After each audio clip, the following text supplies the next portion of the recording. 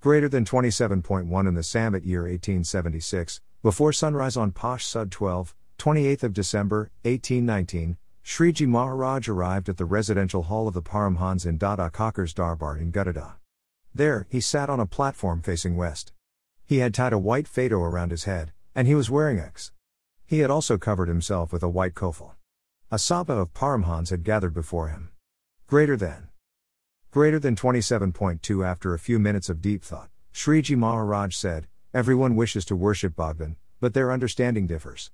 Bhagwan fully resides in the heart of a person who possesses the following understanding: the earth remains stable and trembles, the stars remain steady in the sky, the rains fall, the sun rises and sets, the moon appears and disappears, and it waxes and wanes, the vast oceans remain constrained within their boundaries, a drop of liquid develops into a human possessing hands, feet, a nose, ears, and the rest of the 10 indriyas, the clouds, through which lightning strikes, float unsupported in the sky. These and a countless variety of the other wonders are only due to the Bhagwan that I have attained." With this understanding, he has the belief that no one except the Pratyaksha Svarup of Bhagwan is the cause of these wonders. He realizes, the countless wonders which have occurred in the past, those which are currently taking place, and those which will occur in the future, are all only due to the Pratyaksha Svarup of Bhagwan that I have attained. The word Pratyaksha refers to Lord Swaminarayan here, so one needs to understand that Lord Swaminarayan is cause of all the wonders in the world. The wonders like a tree grows out of a small seed, from a drop of water, a human body is made. Just take a human body for example, it is so wonderful, the human mind has created so many wonders. What can be said of the creator of humans? People might say that gravity holds everything together, but who made gravity? God made gravity. So one should believe that all these wonders are caused by Lord Swaminarayan, the God that we have attained. Greater than 27.3. Moreover, he also understands that even if someone were to throw dust on me, or were to humiliate me in any way, or were to seat me on a donkey after cutting off my nose and ears, or even if someone were to honor me by seating me on an elephant, all these situations would be equal for me. Such a bhakta views a beautiful young woman with equality, he treats a heap of gold and a pile of stones with equality, and he also possesses countless glorious qualities, such as Jnana, Bhakti, and Vairagya. Bhagwan eternally resides in the heart of such a bhakta. One might have the understanding of God as mentioned above, but when it comes to remaining calm and unaffected by insults or honor, having stable state of mind when one sees a beautiful young woman with indifference, or seeing a pile of gold and dust to be equal, that is the true test of a devotee. We have to develop such a state if we want God to eternally reside in us. And we should also be aware that no fake guru or his fanatic devotees can mislead us into believing that the guru is like a god. We have to critically evaluate the guru and then surrender to the guru. Greater than 27.4. Consequently, by the grace of Bhagwan, that bhakta attains countless types of power, and gives kalyan to countless beings. Despite these powers, he tolerates the praises and insults of other people. This itself is also a great achievement, because to tolerate insults, despite being so powerful, is not easy for others to achieve. Therefore, a person who tolerates in this way should be considered to be extremely great. Tolerating insults of insignificant people when you are potent enough to punish them, show them their place, is a great achievement. One must learn to forgive such imbecile people. We do not have powers yet we end being intolerant to people's insults, but imagine great saints like Gopalanand Swami, Gunatitanand Swami, Muktanand Swami etc., and many other saints tolerated insults of insignificant creatures just because they were so merciful.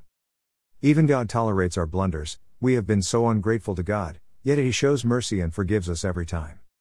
I always refer to the parable of the prodigal son when I think of our relation with God, where we are the prodigal sons of God. Greater than 27.5. The powers of such a person are such that Bhagwan sees through his eyes, which empowers the eyes of all the beings in the Brahmand, and since it is Bhagwan who walks through his legs, he is also capable of giving the strength to walk to the legs of all the beings in the Brahmand. Therefore, since it is Bhagwan who resides in all the indriyas of such a sant, that sant is able to give power to the indriyas of all the life forms in the Brahmand. Therefore, such a sant sustains the world. His greatness lies in the fact that he tolerates the insults delivered even by insignificant people. Only those who are forgiving in this way should be considered to be extremely great. A person who has the above-mentioned qualities, gains powers equivalent to God, and due to his merciful nature, such a person grants vision to others, make a handicapped person able to walk. Such a saint can empower the senses of a whole universe, due to the grace of God alone. In spite of having such great powers, the saint tolerates the insults of insignificant people, that is their greatness. Only a forgiving person is extremely great. Greater than 27.6 On the other hand, those who threaten and frighten those who are more humble than themselves, and believe I have become great, are not truly great. In fact, those people in this world who frighten others by showing extraordinary power should not be considered to be Bhaktas of Bhagwan. Instead, they are Jeeves lost in Maya, and are only suitable for Yampuri. Their greatness is limited to the worldly life. For example, in society, a person with 1 horse is considered to be greater than someone with no horses at all, whereas a person with 5 horses is considered to be greater than someone with only 1 horse. In this way, the wealthier a person is, the greater he is considered to be in society. However, such a person is not great in worshipping Bhagwan. The others who gain power and oppress other people are destined to hell. They might be able to oppress people here, in this world and this life, but it is limited to just this life and this world. The materialistic greatness and spiritual greatness have different bases of gauging. Spiritual greatness is measured with love one has for God, and how pure one is from within, and by internal purity is having no other desire other than God. Greater than 27.7 Continuing, Shriji Maharaj said, a Grahastha or sadhu who believes, this woman is very beautiful, these clothes are extremely fashionable, this medi is very nice, and this utensil is very lovely, has little knowledge. Then, you may ask, will such people attain Kalyan or not? Well, in this satsang, even the wretched attain Kalyan. However, the people described never develop the qualities of a sadhu, or the glorious qualities of the sant previously described. This is because they have not become suitable for such nobility. The Swaminarayan satsang promises Kalyan even to a wretched soul.